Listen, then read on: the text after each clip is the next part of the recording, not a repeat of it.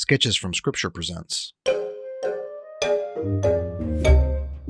Wandering, Wisdom from the Wilderness, a teaching series from the stories of the Torah.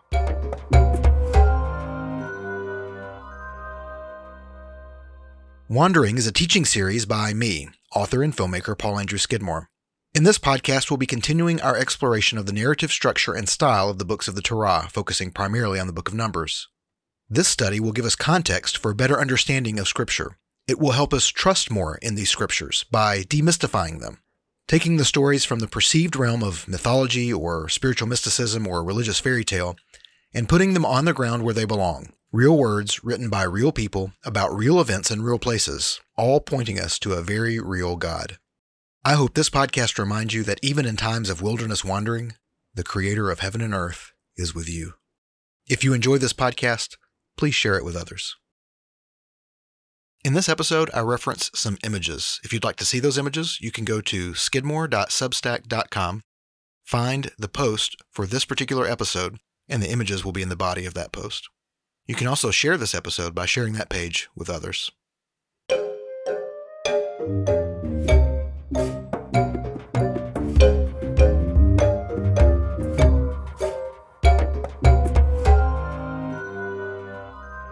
I hope that these lessons have been informational and educational, but mostly I hope they've been encouraging, and I hope that they have even been a little challenging, pushing you to re-examine how you approach Scripture, how you study Scripture, how you read Scripture, and honestly, how you obey Scripture and how you share Scripture with other people.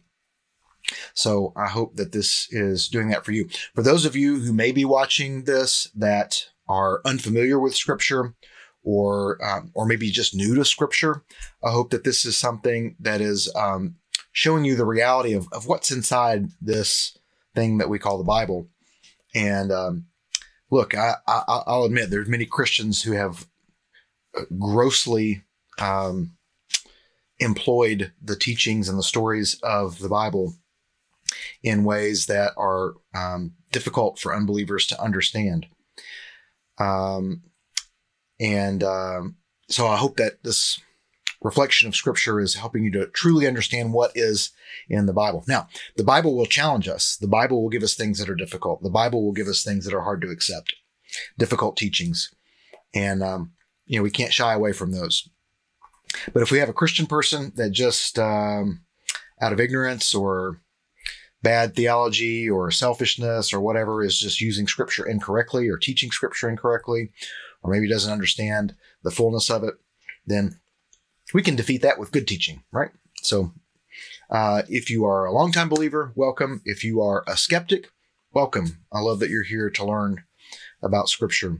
I do have one friend that's been watching these that sent me a message, and I didn't even realize that she was really watching them. She had mentioned earlier that she had seen one of them.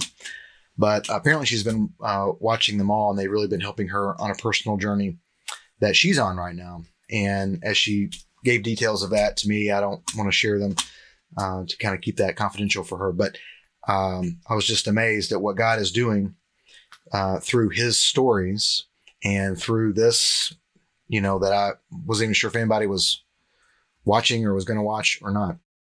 We're going to be looking at Numbers chapter 20 tonight. Numbers chapter 20. I'm going to do something we really haven't done in this series. It was something that I would do quite often in the Genesis series, but haven't really done in this series. And that is a review. I'm not going to review every single thing that we've talked about because that would take a long time. But what I am going to do is start to give you chunks. Because here's the thing.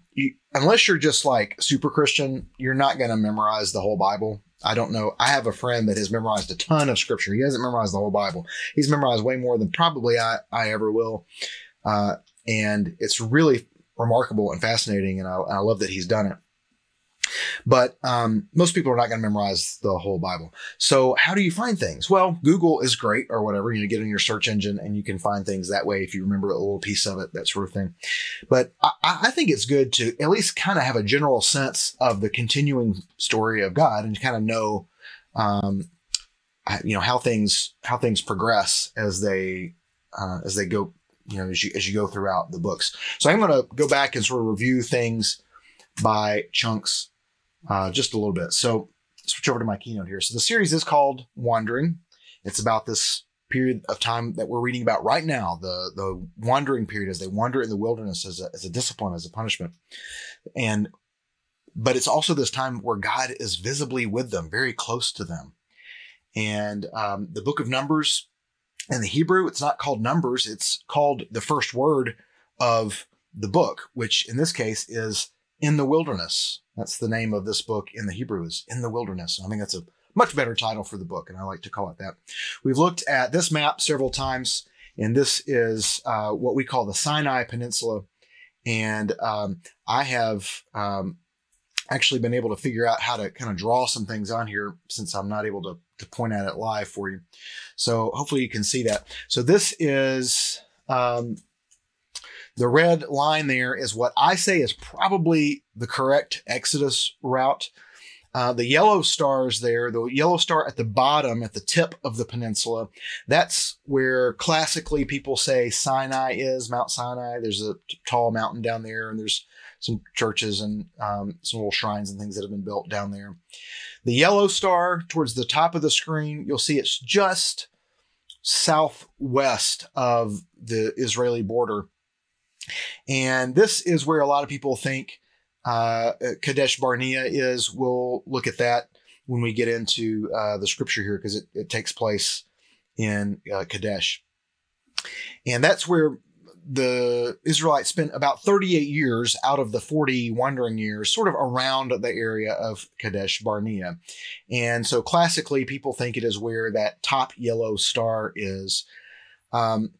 I think, just from my study, that more likely locations for these events are the red stars. So the red star at the bottom right is Mount Lawz.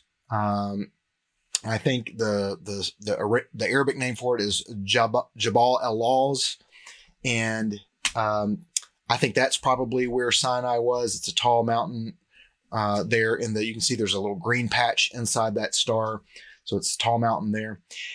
And then Kadesh Barnea is probably closer to the modern day city of Petra, or the ancient Petra, which is in Jordan, which is where near where I've got the red star sort of at the top there. That to me makes more sense for Kadesh. You see the red line going up from Sinai towards Kadesh, and you see all the wilderness that's there. I don't know how you get from the yellow star that's supposed to be Sinai up to the yellow star that's supposed to be Kadesh, without basically going back towards Egypt. I don't know, it just doesn't make a lot of sense to me. But if you go the red route, then when you end up at Kadesh near Petra in Jordan, you would basically be in Moab or close to Moab, which they cross from Moab across the Jordan River, just north of where this photograph ends, this satellite photograph.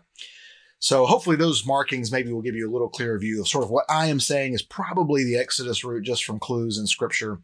Again, the yellow is the classic ideas that you'll find in your Bible atlases and in your commentaries and here in Sunday school and that sort of thing. I could be wrong. Okay, so let's go through the scripture just real quick in sort of chunks. Exodus verses chapters 1 through 6. This is the history of the Hebrews. Moses and God calling Moses and telling him, here's what's going to happen. Chapters 7 through 11, that's the 10 plagues. Chapters 12 through 15, this is the Passover and the Exodus. Chapters 16 through 18, this is the Lord providing. The Lord does a lot of providing, but this is specifically after the Exodus, but before he appears at Sinai. So Exodus 19, the Lord appears on Mount Sinai, and from there all the way through chapter 40, we have the Israelites there at the foot of Sinai and the Lord's glory on top of the mountain. It's where he gives Moses in chapter 20 the 10 commandments. He gives Moses the instructions for the tabernacle. Chapter 32 is the golden calf. Chapter 34 is God defining himself, abounding in steadfast love, forgiving iniquity, that sort of thing. And then you have the building of the tabernacle. So then we get into Leviticus, and we have chapters 1 through 7 are the offerings. Chapters 8 through 10 are the ordination of Aaron and his sons, and the story of Nadab and Abihu. And that seems to spark sort of the rest of the book, which is chapters 11 through 27, which is the very specifics of the law enumerated by God in quite a bit of detail, particularly as they relate to cleanliness versus uncleanliness, holiness versus impurity. Now we're into Numbers. Numbers chapters 1 through 8. It's mostly like census and organization.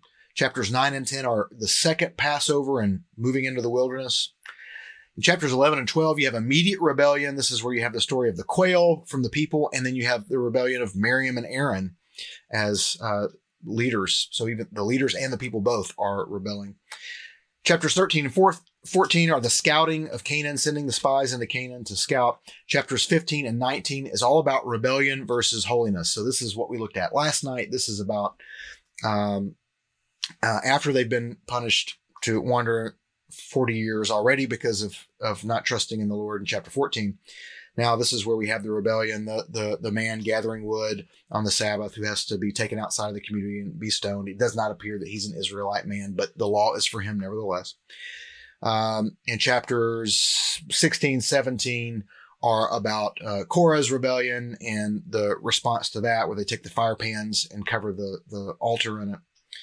Chapters 18 and 19, we didn't really look at 19, but 18 and 19 are about holiness, and they're about what special treatment the priests get and how to purify and cleanse things, that sort of thing. So now we're into chapter 20 tonight, and this is water from the rock. Now we've seen water from the rock once already back in Exodus. Let me go back to that slide. Exodus 16 through 18, I believe it's chapter 18, where the Lord provides water from the rock. Moses strikes the rock and water comes out of it at that time. And I think I have a slide of that. Okay, it's Exodus 17. So here that is. Let me just make sure that you are able to see that. Yeah, great. The people say to Moses, "Why did you ever bring us out of Egypt to kill us and our children and our livestock with thirst?" Moses cried out to the Lord, "What should I do with these people? In a little while they will stone me." The Lord answered Moses, "Go on ahead of the people and take some of the elders of Israel with you. Take the staff you struck the Nile with in your hand and go. I'm going to stand there in front of you on the rock at Horeb. When you hit the rock, water will come out of it and the people will drink." Moses did this in the sight of the elders of Israel. And he named the place Massah and Meribah because the Israelites complained because they tested the Lord, saying, "Is the Lord among us or not?" So a couple things I want you to note about the original story. When this happens, he says, "I will stand there in front of you." So we know that's the pillar, the cloud, right? So God is visibly there. He's doing it in front of the elders. So, sort of implied that it's been explained to the elders what's happening. The elders have a sense that Moses is doing something that the Lord has asked him to do. It doesn't specifically say that, but that's kind of implied that he would take that's why he's taking the elders out sort of separate from everybody, because those elders then would turn around and go back and say, "Oh, this is what the Lord has done," right? And Moses really doesn't say anything. Just like Abraham in chapter 12, when God says go, Abraham doesn't respond at all. There's no dialogue back from Abraham. He just obeys and goes. In this situation, Exodus 17, we have the same thing. Moses says nothing. He just obeys and does what the Lord says to do. And again, it ends with, "This is because they tested the Lord, saying, 'Is the Lord among us or not?'" So the whole question on the table is the Lord among us? Then the Lord appears and water comes out of the rock at the command that he gives to his chosen servant, Moses. So that kind of answers the question. Is the Lord among us or not? Yes, the Lord is among us. Okay, that's the original story. So now let's go to Numbers chapter 20. You may be there already, and we will be ready to read that text. So this is the Holman Christian Standard Bible. Numbers 20 and verse 1. The entire Israelite community entered the wilderness of Zin in the first month, and they settled in Kadesh. Miriam died and was buried there. So the first thing I want to say as we're reading through this, it says in the first month. We're not real sure when this takes place, but a few chapters from now, in chapter 33 of Numbers, it gives sort of a list of all the places they went, almost kind of like MapQuest instructions. If you remember getting MapQuest instructions and you'd print them out and they'd have sort of the turn-by-turn directions. So that's sort of what we have in chapter 33 is sort of turn-by-turn directions. Where did they go? And based on that, a lot of people think that this is happening in year 40. Okay. So the punishment was assigned in chapter 14. Only a couple of stories have happened in the interim. And now here we are in chapter 20 and the 40 years appears to be over. So all this time has passed. So a couple things that we can learn from that, which we'll talk about a little later. So when it says the first month, we think that means the first month of this 40th year. And again, they settled in Kadesh. So just to go back to the keynote, that would be, I say it's the red star at the top right. Classically, people say it's the yellow star in the top center, but somewhere south of modern day Israel. Okay. All right. Continuing on, verse 2. There was no water for the community, so they assembled against Moses and Aaron. So once again, just going back to this map, you can see how brown and how dry it is in both of those places. That this is south, hotter than the Dead Sea, so you can see that there would be not a lot of water around. And so they assembled against Moses and Aaron. The people quarreled with Moses and said, "If only we had perished when our brothers perished before the Lord. Why have you brought the Lord's assembly into this wilderness for us and our livestock to die here?" And see, this is the same complaint back from Exodus 17, right? "Why have you led us up from Egypt to bring us to this evil to eat? It's not a place of grain, figs, vines, and pomegranates, and there is no water to drink." Then Moses and Aaron went from the presence of the assembly to the doorway of the tent of meeting. They fell down with their faces to the ground. So one thing I do want to point out here is now Aaron's on board, right? So back during the golden calf, Aaron was part of the problem.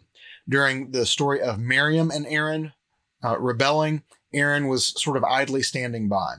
In the story of Korah's rebellion that we read about last night, Aaron was on the right side of things. Now we have Aaron and Moses here together. Aaron's finally on board, and Aaron has spiritually matured. Right? So they both fall down with their faces to the ground, and the glory of the Lord appeared to them. Verse 7, the Lord spoke to Moses, "Take the staff and assemble the community. You and your brother Aaron are to speak to the rock while they watch, and it will yield its water. You will bring out water for them from the rock and provide drink for the community and their livestock." So Moses took the staff from the Lord's presence, just as he had commanded him. Moses and Aaron summoned the assembly in front of the rock, and Moses said to them, "Listen, you rebels, must we bring water out of this rock for you?" Then Moses raised his hand and struck the rock twice with his staff, so that a great amount of water gushed out, and the community and their livestock drank. But the Lord said to Moses and Aaron, "Because you did not trust me to show my holiness in the sight of the Israelites, you will not bring this assembly into the land I have given them. These are the waters of Meribah, where the Israelites quarreled with the Lord, and he showed his holiness to them." Okay, a few things to talk about. One thing I just want to point out, this word Meribah, which was mentioned back here in Exodus 17. It's named Massah and Meribah. You see certain places have more than one name. Kadesh, Massah, Meribah, Kadesh Barnea, lots of different names for this area. And those names refer to things that happen there. So we give things names that we want to remember. We name things based on how we want to remember them and how we want to think about them. What we call things sort of informs how we think about them and what it says to other people about them. So there's something there. Okay. So let's talk about this story a little bit here. Many of you are probably, those of you who have grown up in the church are familiar with this story, but I have never heard it talked about the way we're going to talk about tonight. So like I said, this appears to be year 40. So in chapter 14, they're banished to 40 years. And by chapter 20, the 40 years is basically over. So the first takeaway here is this: the Lord fulfills his promises in his time. And we've seen this already, right? We saw this in Genesis 12. The Lord says to Abraham, you're going to have descendants. And how old is Abraham? He's 75. How old is Abraham when Isaac is finally born? He's 100. 25 years pass. It's so easy for us to flip the page, but Abraham had to wait through that for 25 years. It's probably very difficult for him to do. So what's happened in that 40-year time span? Well, other than the couple of stories that we've read there, part of the punishment was not just that they'd wander for 40 years, but the whole point of wandering for 40 years is basically the length of a generation. So sometimes the word generation and 40 years, sometimes those are kind of interchangeable in scripture, depending on what you're reading. And so basically the idea here is not just that they're banished 1 year for every day that the scouts were in Canaan, because they were there for 40 days. But there's also the implication that it's the time period of a generation, that the current generation will die out and a new generation will grow up. So think about what's happened in 40 years. Everyone from age 20 and up is part of the punishment, is part of the group that is not going to see the promised land. So people who were adults, who were 40 at that time, are now 80. So Caleb, who does get to see the promised land, he was 40 at the time that he went to scout Canaan. Well, he's 80 at the time that they finally enter the promised land. Someone who was just born, who was 1 year old when the punishment was given, is now my age. He's now a grown person. He's now an adult. And many children have been born during this time, and many of the current generation have died out. Almost all of them have. That's why we see Miriam dying, and we have just a handful that we suspect are probably still around. Moses is still around. Caleb, of course, is going to be still around. Joshua, of course, is going to be still around. But most of the generation has probably died out. So there's a lot of things that have happened in here. But the important thing to remember is not what happened so much as the result of it. So there is a new Israel now. So in chapter 14, it was the first nation of Israel. Now we're sort of at the second generation of Israel. This is a generation who, anyone who is 45, maybe even 50 and younger, they don't remember Egypt. They don't remember slavery. They don't remember the Passover. They don't remember the plagues. They don't remember the Exodus. They don't remember the Red Sea. And if they weren't born, they certainly don't remember it, right? Many of them were too young to remember it. Now they're adults. So all your adults, all your leaders, they don't remember any of that. Perhaps that's where Korah's arrogance came from. I don't know. I don't know how old he was. But you can see that this new generation would come up, and they don't have anything to compare their experience to. So manna is just expected. That's just a way of life for them. They're not complaining about going back to Egypt unless they hear their older ancestors complaining about it their whole life, right? Oh, well, here's how we had things in Egypt, right? The good old days, right? The good old days when we were slaves. So that's a very important thing, because it provides some context here, that here's this new generation that has been raised up. Everything that we've read so far was for the old generation, who has now mostly died out and is going to die out. So what about this new generation? Do they know the Lord? And what we see is right away, they're up to the same complaints as their fathers and their mothers. They've got the exact same complaints, right? Oh, we're going to die here. Our livestock's going to die. We're going to die of thirst. We have no water. All right. Now, if you had no water, it'd be a valid complaint. I mean, I'd be complaining if I had no water. I'd want to do something about it, right? But the problem is not just the complaining, is that the complaining represents not trusting the Lord, which is going to be a theme of this story. So the big thing that happens here is God tells Moses to do something. Moses does something and suffers consequences because of it. And it's a big consequence. He does not get to enter the promised land. God comes to him in a burning bush for 3 books now, for 3 scrolls of Torah, Exodus, Leviticus, Numbers. We've been waiting on the time that Moses gets to lead the Israelites into the promised land. And now the Lord says, you're not going to get to do that. Neither you nor Aaron are going to get to do that. So we have to ask, what was Moses' grave sin that caused God to revoke this honor? Because we've been sort of expecting it for some time now. And so what was the grave sin? What was the sin that Moses did? So I have to tell you, what I was taught growing up about this story was very, very simple. And as I read the story is not simple. It doesn't mean that it's difficult to understand. It just means that there's some complexities to it and some depth to it. There's some depth to it that is really important to look at, because it applies to every single one of us. But unfortunately, the story I was told is something that's just really kind of a surface thing. It's kind of a shallow thing, doesn't have a lot of depth to it, and quite frankly leads to a lot of bad theology, even though it's rooted in a very good truth. Okay. So the story I was kind of taught about this was, well, God said, speak to the rock. Moses hit the rock. And so he doesn't get to go to the promised land. I have to say, if that's your takeaway of the story, if you read the story and that's the theology you walk away with, that's a very incomplete theology. You have not really dived into the depth of this text. And it leads to a very legalistic theology of fear, very similar to the Nadab and Abihu story that says, well, God said A and you did A and a half, or you did B, and so that's it, you're out. You can't go to heaven now. And there is much truth, and we must obey the word of God as it says. We must obey what God has asked us to do. We must obey God's commands as they are commanded. And I'm not saying that Moses didn't disobey the Lord. I'm just saying there's more to this story. So we've got to look at that. Okay. So I'm not saying that that's wrong. I'm just saying that's not all.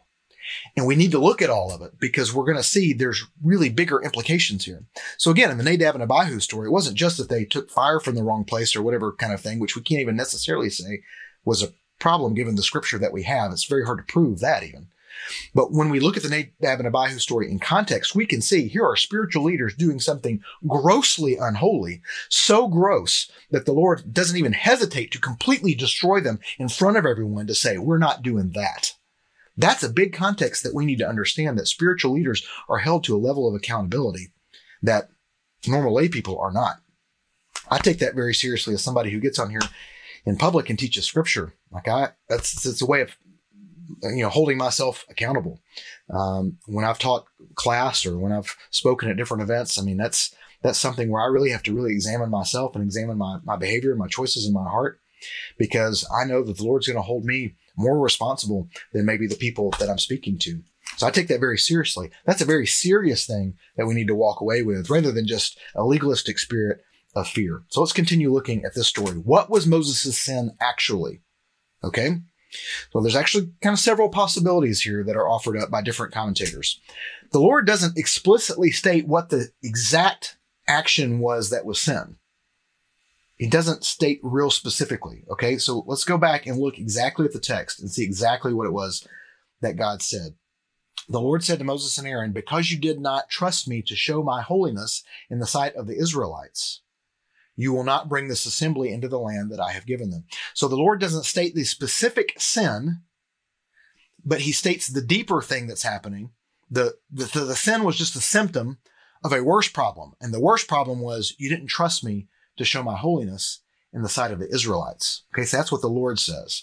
So we have to be careful when we're developing a theology or a teaching that we don't add anything to what the Lord says. So let's kind of look through this and see what's happening here. So some people think it was about striking the rock rather than just speaking to it. Okay, the Lord does say, speak to the rock. Moses strikes it, and it does not appear that he speaks to it. So certainly the Lord has given a clear instruction, and Moses has done something else.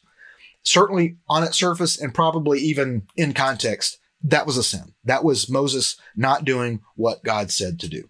Okay. Let's put a little bit of context around it. And this is going to complicate it just a little bit. Just again, to show you, these are real people. These are real circumstances. These are real contexts. These are not flannel board characters. These are not Sunday school stories. These are not vacation Bible school skits. These are real things that happen in a context. We need to know the whole context to understand the complexities. So let's think about everything that we've read about so far with the Exodus. I know we zipped through the Exodus a lot because I really wanted to sort of concentrate here on the book of Numbers. But sort of the history of pagan magic was about speaking, was about the spoken word. So the plagues were about Pharaoh's magicians versus Moses, so that Moses could say, no, my God is the real God. Because for the first few plagues, Pharaoh's magicians were able to recreate also, in some kind of way, right? And the gods of Egypt versus the gods of Israel, that ends up sort of being the battle here. And very clearly the God of Israel is the victor every time. So all these stories are sort of about who we were versus who we're going to be, the world versus the Lord, right? And so the pagan magic was usually done with a word or a word and deed together. So like a spoken incantation. It's like a Harry Potter magic. Because I speak an incantation, something will happen. I caused it by what I said. Okay. So now don't get this confused with the word of the Lord, because the word of the Lord does speak things into existence, does speak things into happening. But when we see Moses going up against Pharaoh, when he speaks, what is he telling Pharaoh? The Lord says, right? Is what Moses is saying, right? The Lord says this. The Lord says you better do this. But when Moses does something, he usually doesn't speak. He simply performs an action as an obedient, just like we read here in Exodus 17. The Lord tells him what to do about the water. Moses doesn't say anything. He just strikes the rock and the water comes out. So from this context, it would be real hard to completely convict Moses about just the striking, because he's struck the Nile, I believe, in order to split the Red Sea. He struck the rock for the water to come out. He struck the Nile for it to turn into blood and back in the plagues. So it seems like maybe the striking's implied. It seems to happen quite a bit. It seems to be that that seems to be part of some of the signs that God does.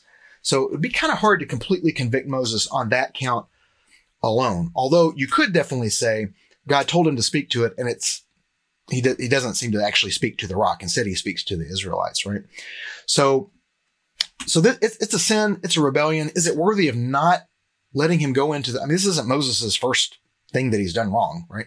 So this isn't Moses's first. In chapter 3, God comes to him from the burning bush and says, I want you to speak to my people. And Moses hedges and hedges. No, I don't know. I can't speak. I'm not a good speaker. Get somebody else. Get Aaron, right? And God says, okay, fine, I'll get Aaron.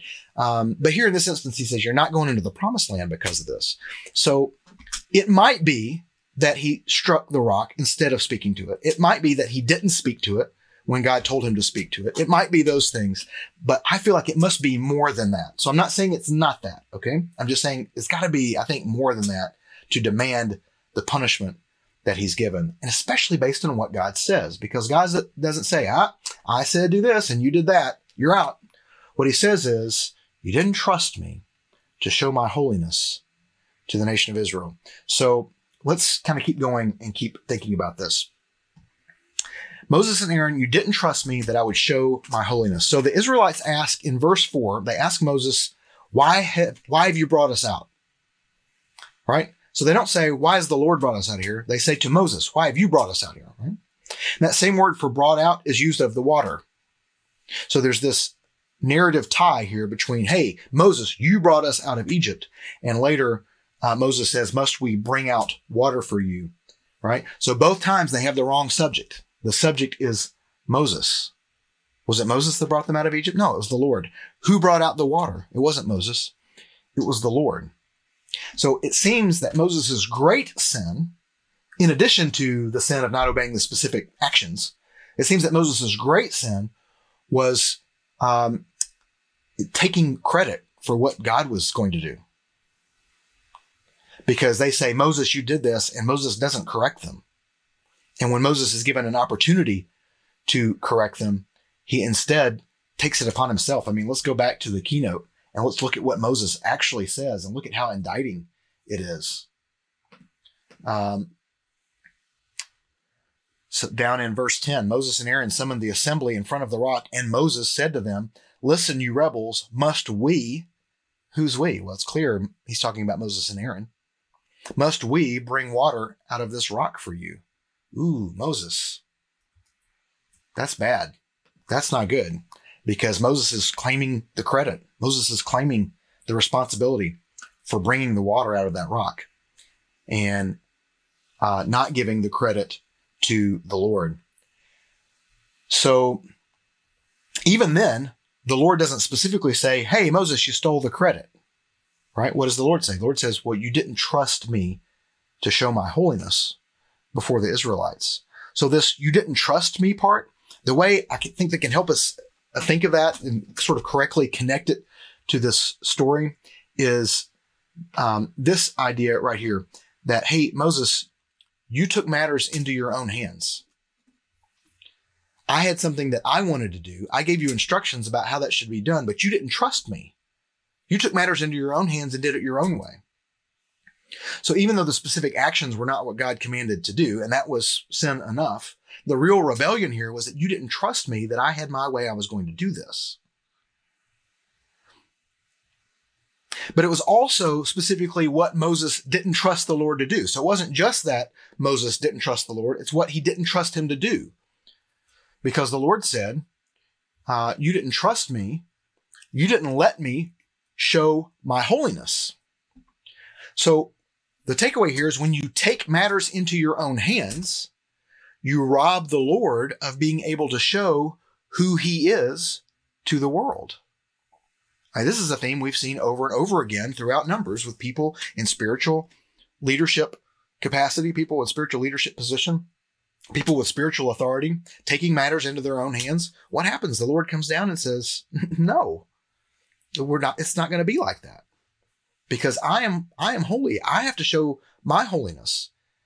When you take matters into your own hands, you rob me of the opportunity to do that. Remember, God takes his story, his commands, his religious practices, and he puts them in our hands to show the world who he is. And when we take things into our own hands and do them our own way, it's showing that we don't trust the Lord to show his own holiness. And furthermore, it was to whom that holiness was to be shown. So the Lord is saying, hey, you squandered my chance to show this new generation of Israel why I am different than all other gods. So I was going to use this opportunity to show this new generation who I am, and you robbed me of the opportunity to do that. That to me, that's the big sin. Okay. I'm not saying the actions aren't the big sin. I'm just saying all I was taught was it was just the actions. He didn't obey it exactly, and he got kicked out of heaven for it. And that taught me a religion of fear. Right? Well, that's not scriptural. That's not good theology. That's not complete theology. And incomplete theology is bad theology. A more complete theology includes these deeper ideas. Moses took matter into his own hands. He did not let the Lord show his holiness. And now he's squandered God's chance to show the new Israel why he's different than all other gods.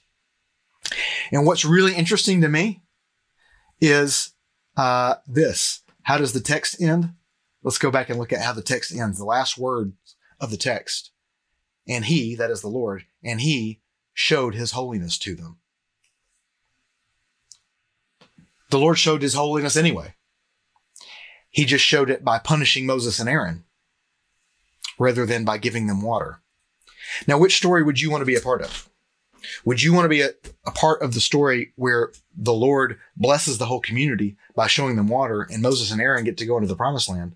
Or would you rather be part of the story where the people complain, Moses and Aaron rebel, Moses and Aaron get kicked out of the promised land, and they still get water, and God still shows his holiness?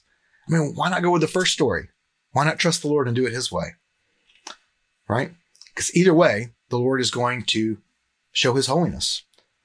So when we rob the Lord of an opportunity to show himself through a blessing, the Lord may instead show himself through his judgment. And so maybe we could rephrase the Lord's judgment in a way that might hit a little closer to home. And that is like this. God says, why didn't you tell them who I am? Now, this is something that we can walk away with tonight and hear the words of the Lord, simplified in this way, these paraphrased words, sort of God asking us this question. Hey, why didn't you tell them who I am? So the good news is this, and this is Isaiah chapter 45. The Lord says, here in verse 23, by myself I have sworn.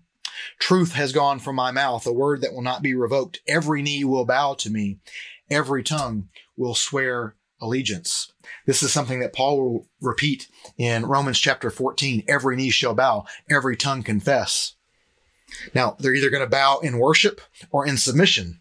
They'll either cry out in praise or in anguish, but every knee one day will bow. Every tongue will confess that Jesus Christ is Lord, that the Lord is who he is. So if it can go either way, praise or anguish, worship or submission, why is that good news? Why do we call that good news? Why do we call that the gospel, the good news? Well, it's good news because we know it now, before the judgment. We know it now, and we can share it now. We can share it now with how we live. We can share it now with how we love. We talked last night about loving God with all our heart, mind, soul, and strength, and loving our neighbor as ourselves. We can share now by loving better, loving more righteously, loving more in a more holy way. We can share now with the words that we speak, with our worldview, with our values. We can share that now. So the Lord says, why didn't you tell them who I am? That's not a question that we want to hear. We instead want to be people that trust the Lord to show his holiness, and we do the things that he asks us to do.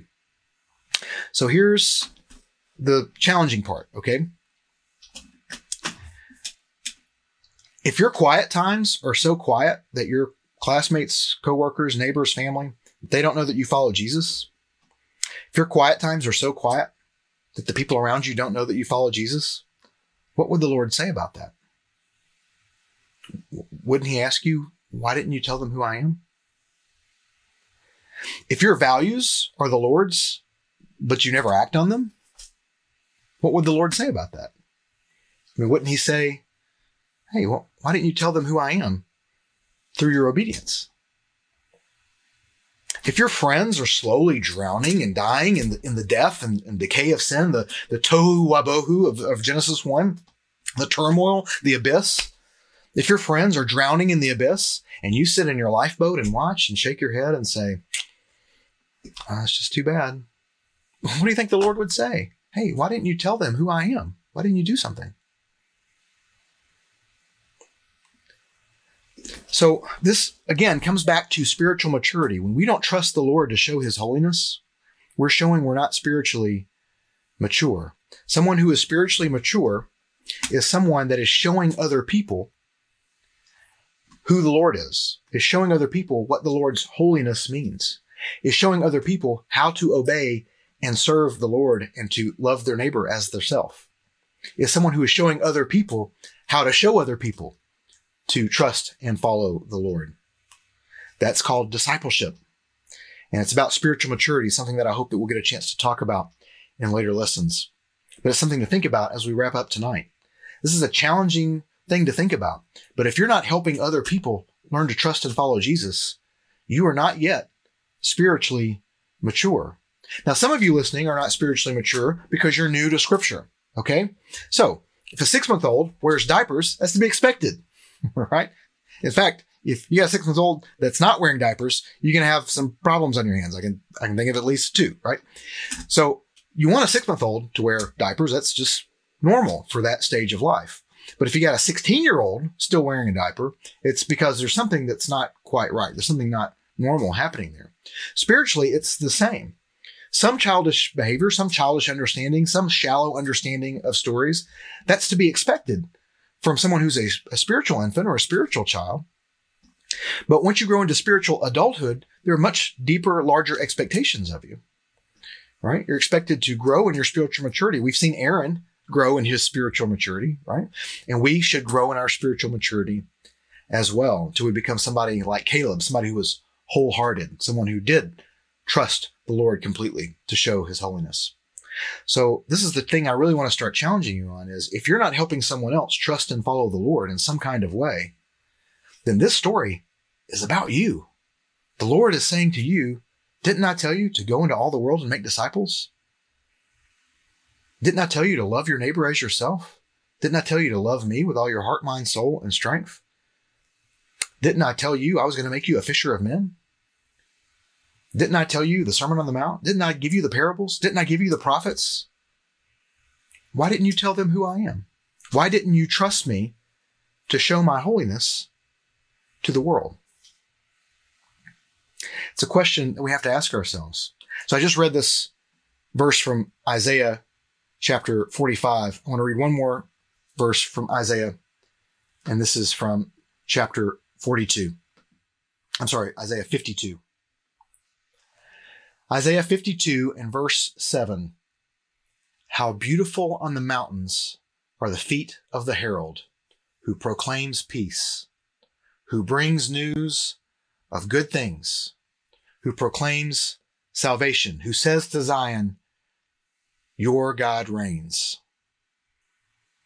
How beautiful on the mountains are the feet of the herald who proclaims peace, who brings news of good things, who proclaims salvation, who says to Zion, your God reigns.